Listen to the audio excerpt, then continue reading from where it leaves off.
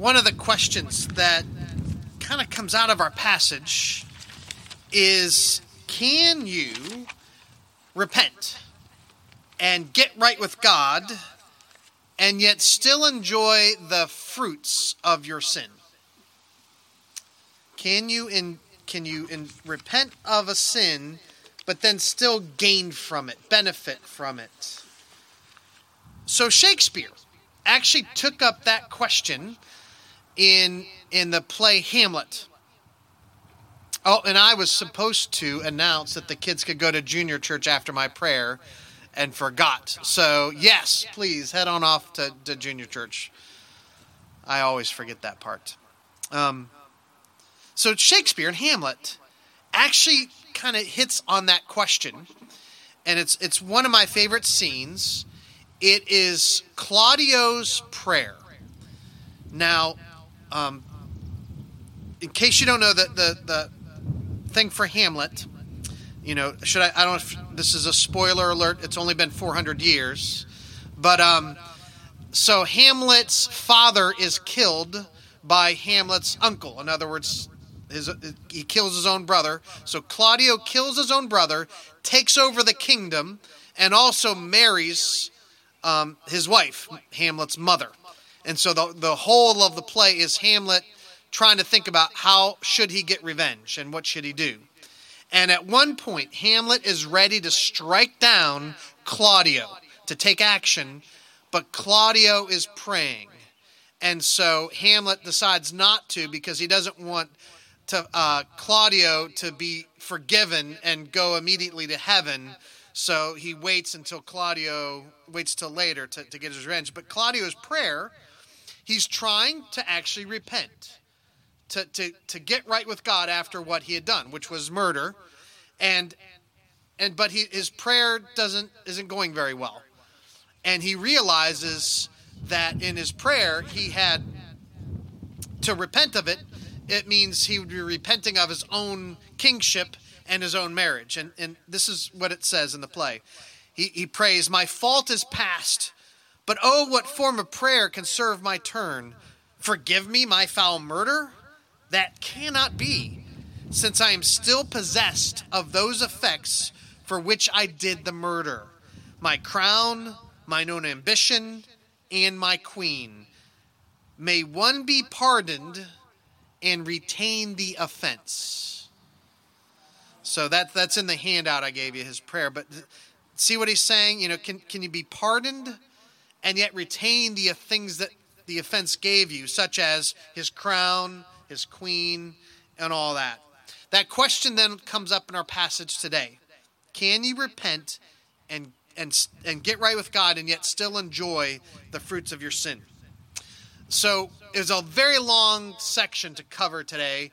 I didn't actually have the Schultz, thank you for reading that. They read a long stretch, but there's still more. So it's all of 1 Kings 21.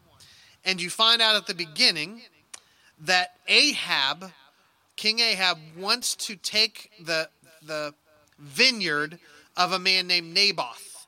So Ahab is a king of Israel in a time of great prosperity. And he has his main capital in Samaria, but they also have a palace in Jezreel. And they're adding to it and developing it. And from his palace in Jezreel, he can see this vineyard right next to him, and he thinks that would make a great vegetable garden. So he wants to acquire that for himself. He goes to Naboth and makes a deal, or tries to make a deal. He offers, "I will give you a different vineyard, or I will give you money. Just sell me that vineyard because I want it for myself." And Naboth says, "The Lord forbid that I should give you the inheritance of my fathers." Right? This land was my father's and my father's father's before him. And that's his family inheritance. And he doesn't want to sell it for no amount of money. And Ahab is unhappy. It says he is sullen and vexed because Naboth, the Jezreelite, would not sell him that vineyard. And so he goes around the house moping. And well, first of all, think about this. Think about all that Ahab has. He is the king. He has more than one household. He has so much stuff. He has everything you think he'd want. But what's he moping about? That one thing that was denied him. Does not that say something about the human heart? Right? We can have all kinds of good things in our life. But if there's just, if we're denied the one little thing, the one thing we want, what are we going to dwell on? Oh, I need this to be happy. Have you ever said that? If I just have this, then I'll be happy. How long does that last? Yeah. And then suddenly you want something else that you have to be happy. That is the human heart, and it's no better for those who are wealthy, for kings. His wife Jezebel sees that he's moping about and asks him why, and when he tells her, he says, Are you the king or what? Right? She says, what are you doing? Do you now govern Israel? You see, Jezebel is not an Israelite. She was Phoenician. Right? In Israel, the king is under the law of God. In every other nation, the king was the law. Right? But in Israel, the king had to answer to God and couldn't just do whatever he wanted to do. And so Jezebel is saying, wait a second, aren't you the king? Kings get what they want to get. And she says, cheer up. I'll take care of this. And so she's going to show him how to be king Phoenician style. And so she goes and she uses Ahab's name and even his seal, and she writes letters to the elders of Jezreel. And she colludes with them in a plan to get rid of Naboth so that Ahab can claim the vineyard. And the plan is really simple, that at a feast day, that they would seat two worthless men, two scoundrels, next to Naboth, and that the scoundrels would then accuse him. It had to be two witnesses in Israel. You had to have two witnesses. They would both accuse him of cursing God and king. In other words, they would lie. And so the elders would set this up. And then when the accusation was made, they would enforce the justice. And so Naboth, it happened, he was taken out. And the elders of Israel or at Jezreel feared that they couldn't go against what the king said. So they went along with Jezebel's plan. And Naboth was taken outside the city and stoned to death. What that is called is judicial murder. It's murder using the mechanism of law to do it. And so, not only is it murder and that Naboth is killed, but it actually corrupts the town elders as well. They become complicit in the evil thing that was done in this injustice. The king and queen are supposed to be leading the charge for justice and righteousness within Israel. But instead, they are corrupting others into the same evil that they've done. Back with Adam and Eve, it talks about how they saw the fruit that they were told not to eat. And it says they saw it was pleasing to the eye. That they saw it and they had to have it. They wanted it. And so instead of following what God had said, they decided to choose for themselves what is good and evil, and they ate the fruit. Likewise, here, they saw that the vineyard was pleasing to the eye. They wanted it for themselves, and they chose to do. That's what sin is. Choosing to do for yourself, decide for yourself what is good and evil. It's not just kings and queens. This is a very dramatic way. This happens in our lives. This is something we are called to be aware of, that our eyes would lead us to doing what is wrong. In James 4, it talks about it, speaking to Christians, to people in the church. It says, what causes quarrels and fights among you? Is it not your passions that are at war within you? Your passions. In other words, you want something. He says, you desire something and you do not have it, so you murder. Now, James is not talking about literal murder, but it says you murder by attacking people or going against them. It says you covet and cannot obtain, so you fight and quarrel. Right? You do not have, so instead of asking God, you fight for it. You take it for yourself. Beware that what Ahab and Jezebel do here is something each of us are prone to do. This is a warning James gives to Christians. And says you ask and do not receive because you ask wrongly to spend it on your passions. And it says if you try to be a friend of the world, meaning you try to get all the stuff of the world, beware, you will the one who does that makes himself an enemy of God. You'll find yourself on the wrong side of God. Do not let your passions lead you astray. So that's all an intro to the passage as we read it earlier. And so now we get to where Jezebel, having accomplished the murder of Naboth, goes to her husband and says, Naboth's dead, vineyard's yours. Go ahead and take it. And so at this point, Ahab does. And here's where we have a question. How much did Ahab know? Right? Did he know what Jezebel did? Does he suspect it? Was he completely complicit in it? Or was he like, oh, well, that's convenient? What does Ahab know? That question's kind of part of the story as we go. Nevertheless, whether he knew or not, when he took possession of it, the guilt became his. He then benefited from Jezebel's murder. And so he acquired the guilt along with the property. And so the Lord sends his prophet Elijah to issue his word to Ahab. Now what's interesting is we have been, as up until the series, it has only been one single issue. Right, we're at sermon, number 7 in this?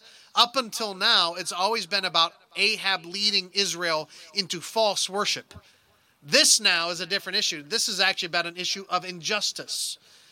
When you read the prophets of Israel, whether it's Elijah or the other later prophets, it always seemed to be one of those two issues. Either unfaithfulness to the Lord, worshiping other gods, or it was injustice, mistreatment of people, including the poor in the land.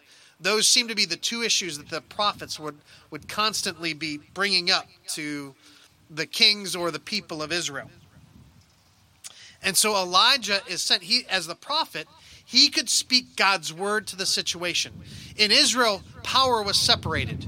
The king had, in a sense, the secular power, the military power, the judicial power. But the prophet retained the spiritual power, the power of God's message. It was, in a sense, divided powers. We kind of have a similar thing in America, which I think is a good thing. That the king, or for us, the president or Congress, they don't have spiritual authority or power. They have their power, and then pastors and other priests and teachers of God's word have a spiritual power. It's separated. Elijah comes with a message for Ahab from God. As a pastor, I was thinking about how this kind of fits me. I'm called to speak the word of God. And oftentimes that means I'm proclaiming the good news of Jesus and salvation and grace and forgiveness, about a God who loves you. Other times I'm teaching God's word so that you can understand God's wisdom about life. But there's another aspect to that of pastor, and that is the prophetic aspect. What we see here. I am not just to pick out the nice and comforting passages from the Bible to make you feel better. You know, it's not just my job to give you a nice pep talk each Sunday so that you feel okay enough to get through your week. I am commanded to proclaim the whole counsel of God. Sometimes God's word will challenge and rebuke you. and will call you out for your sin and unrighteousness amongst his people. The classic passage, and this is on your handout if you want to look at it as I read it, is 2 Timothy 4. And this is the call given to pastors. At every ordination service I've ever been at, this is read to the pastors.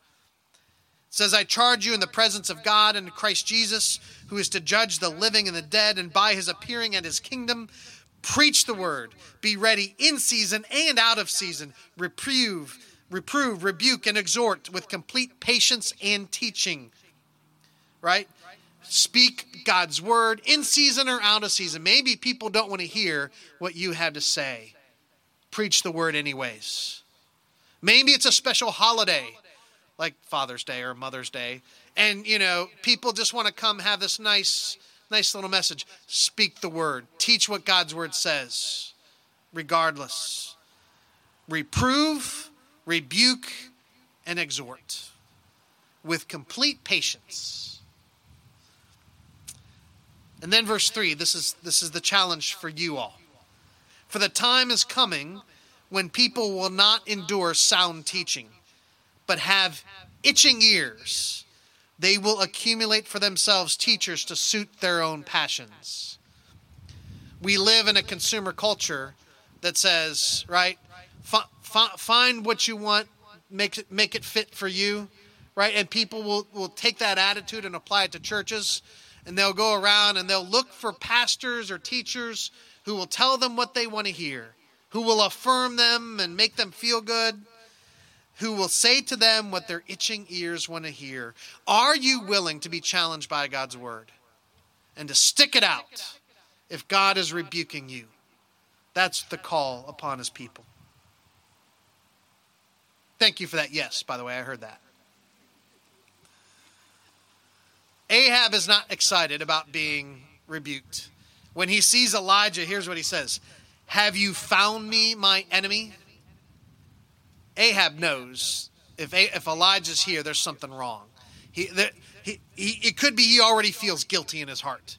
He knows what will be said and he'd rather avoid it. But there's no avoiding Elijah. He says, I have found you because you've sold yourself to doing evil. And Elijah brings God's message to Ahab. There's 4 parts to the message.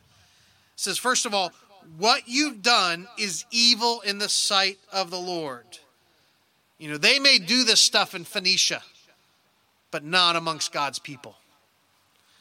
What you did is evil in the sight of the Lord. Can you imagine being said your actions were evil? Second, he says, the Lord will bring disaster upon you and your household. And it specifically cites his male descendants. If you know anything about history, kings throughout all ages are always concerned about having that male descendant who will pass on, who become king after them. Henry VIII was quite concerned about that in his day. So is every king. But Elijah saying your male descendants will be cut off. In other words, your dynasty will come to an end. And then there's the way the Bible says it that I think is kind of funny. You don't see it here in this translation in the ESV, but when you look back at the original text, the King James brings it out. When it says male descendants, here's what it says in the King James. And the junior high part of me thinks this is funny. It says, and he will cut off from Ahab him that pisseth against the wall. Now, before you complain about my language, I am quoting the King James Bible, so you can't criticize me for that. So rather than using the literal word for male, it talks about those who pisseth against the wall, describing boys, not girls. So, all right, junior high Mitch, you're done. And then, so the third thing, he cites examples of previous kings of Israel who faced the same judgment, who were also cut off. So Jeroboam was a previous king whose descendants were wiped out. Also Baasha, the son of Ahijah. So it happened before, it can happen again. And then the last thing is he specifically cites Jezebel, who she will face a bad death, a bad end. The dogs will lick her blood. And so specifically because she was the one who engineered it, she would not get away with this either. Now, if you were Ahab, would that message get your attention? Keep in mind, Ahab saw Elijah call down fire on the mountain, right? Like, he knows that Elijah can do what he says. This would get his attention. And it did. It got his attention and led to something that's very surprising. It's so surprising, we get this little parentheses in verses 25 and 26. Because what's about to happen next is so surprising, it has to clarify. It has to remind you that Ahab is an evil king, right? It says, there was no one who did as much evil as Ahab. And it goes back to what we had talked about the previous 6 or 7 sermons, where Ahab was leading Israel into Baal worship and all that. So it gives a side note, because what happens next is Ahab repents. Ahab hears the word of God spoken through Elijah, and he responds. It cuts him to the heart. He repents. And not just like superficially. It says that he goes about and he tears his robes and puts on sackcloth. In other words, he takes his royal robes in his official part as king, tears them publicly, and then puts on sackcloth as a sign that he's acknowledging that what he did was wrong and he shouldn't have done it, was evil. Can you imagine a political leader ever now admitting he did it wrong? They don't do that. None of them do nowadays. They all just press on. But Ahab did. And it was so surprising. God, in a sense, offers compassion, forgiveness. And a new word comes to Elijah. And God says, it's like God himself is surprised, though he's not, of course. But he says, have you seen what Elijah did? How he's humbled himself? It's like, wow, this is crazy. He humbled himself before me. And so God says, I will not bring disaster in his days. God does not cancel the judgment, but he mitigates it. And so he delays it so that it will fall not on Ahab, but on one of his sons. Now, don't worry, the son is not punished for Ahab's sin. He'll commit his own sins.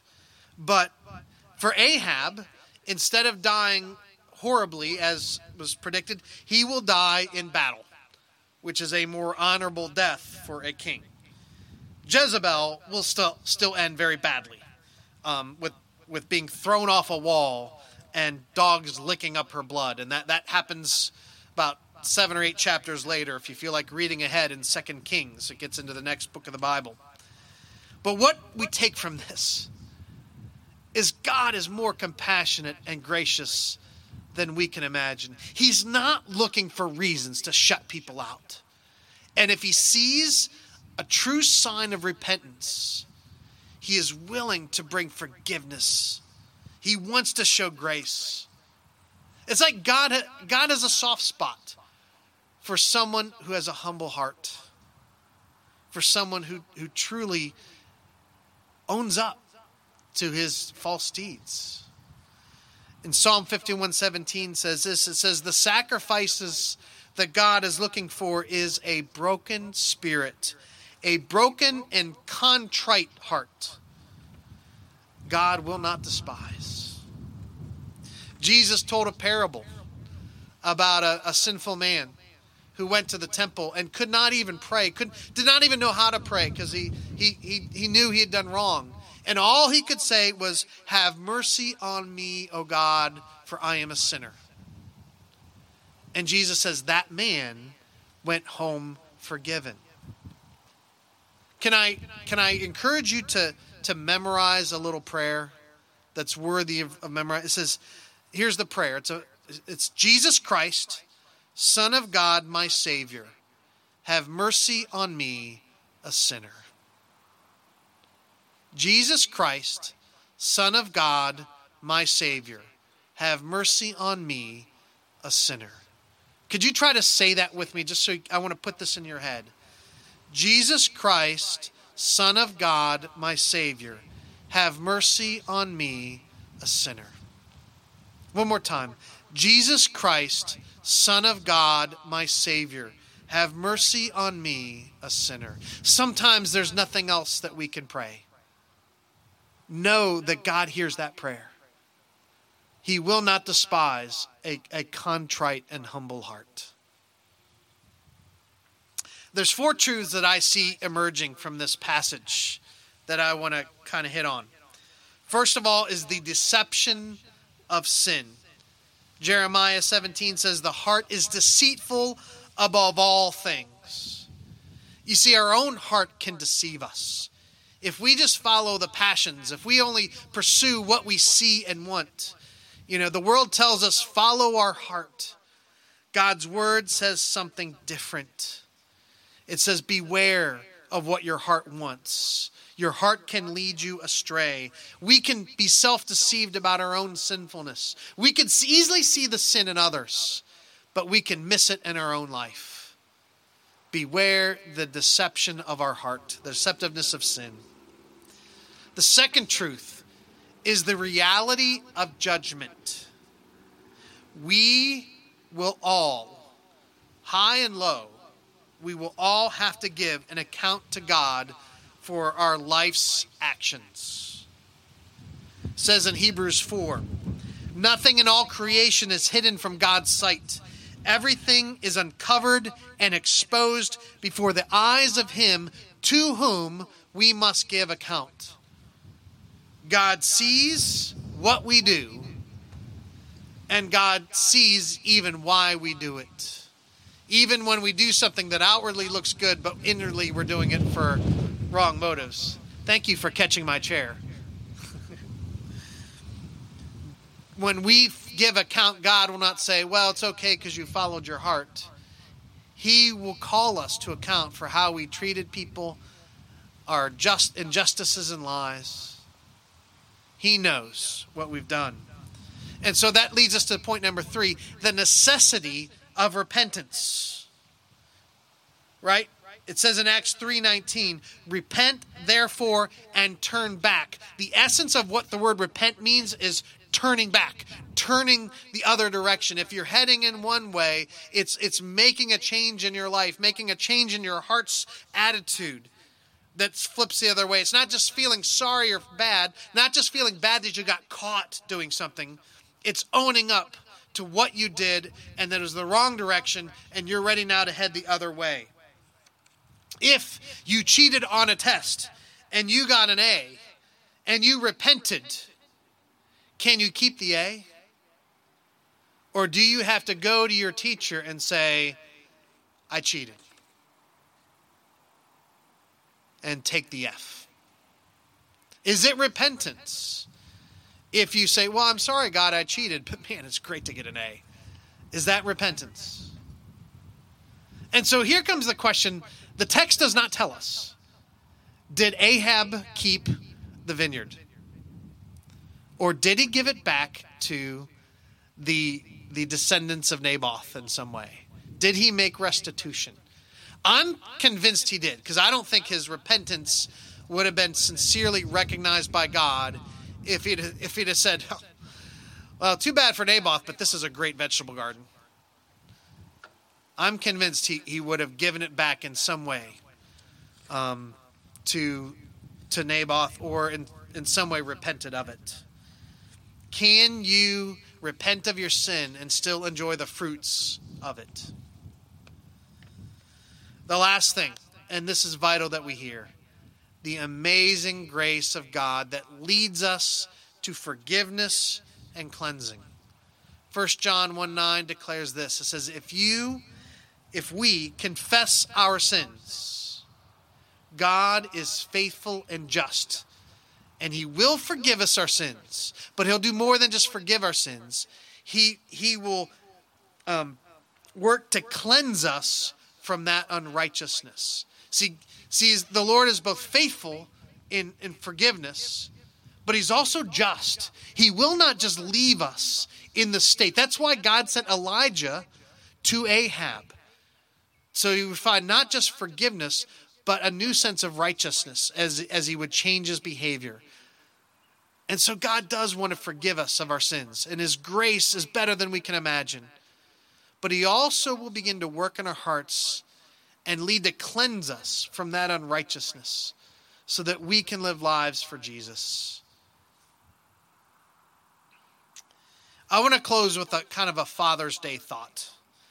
As I was meditating on this sermon, I specifically thought of men. And there's a verse in Malachi, a later prophet, that says this. It says, "Behold, I will send you Elijah the prophet, and he will turn the hearts of fathers to their children, and the hearts of children to their fathers." That Elijah has some aspect of what he does that restores fathers to children. I'm just meditating, and as I thought about what happens here, and Elijah's challenge to Ahab to do what was right, and men and fathers, we are told that the most important thing we do is acquire things and give our children a good, prosperous lifestyle.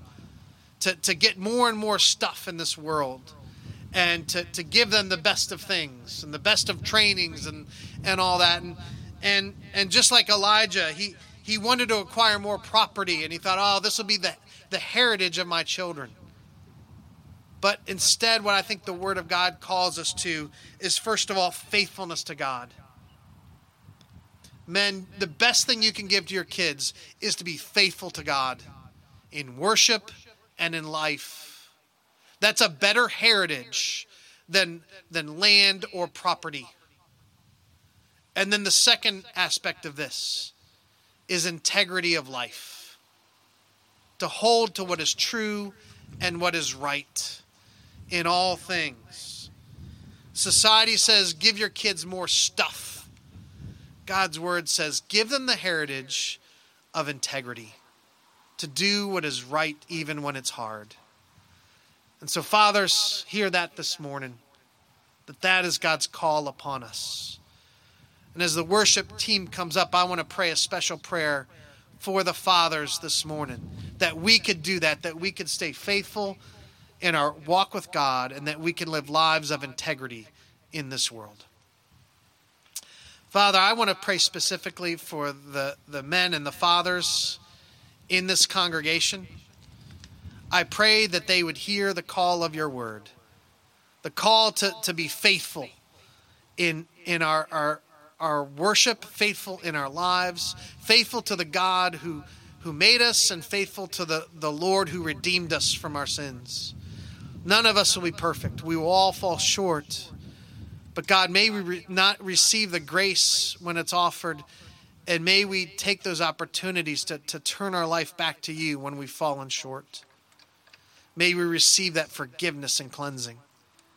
And Father, may you enable us to live lives of integrity, to know what is the right path when we come to it, and have the strength to follow it.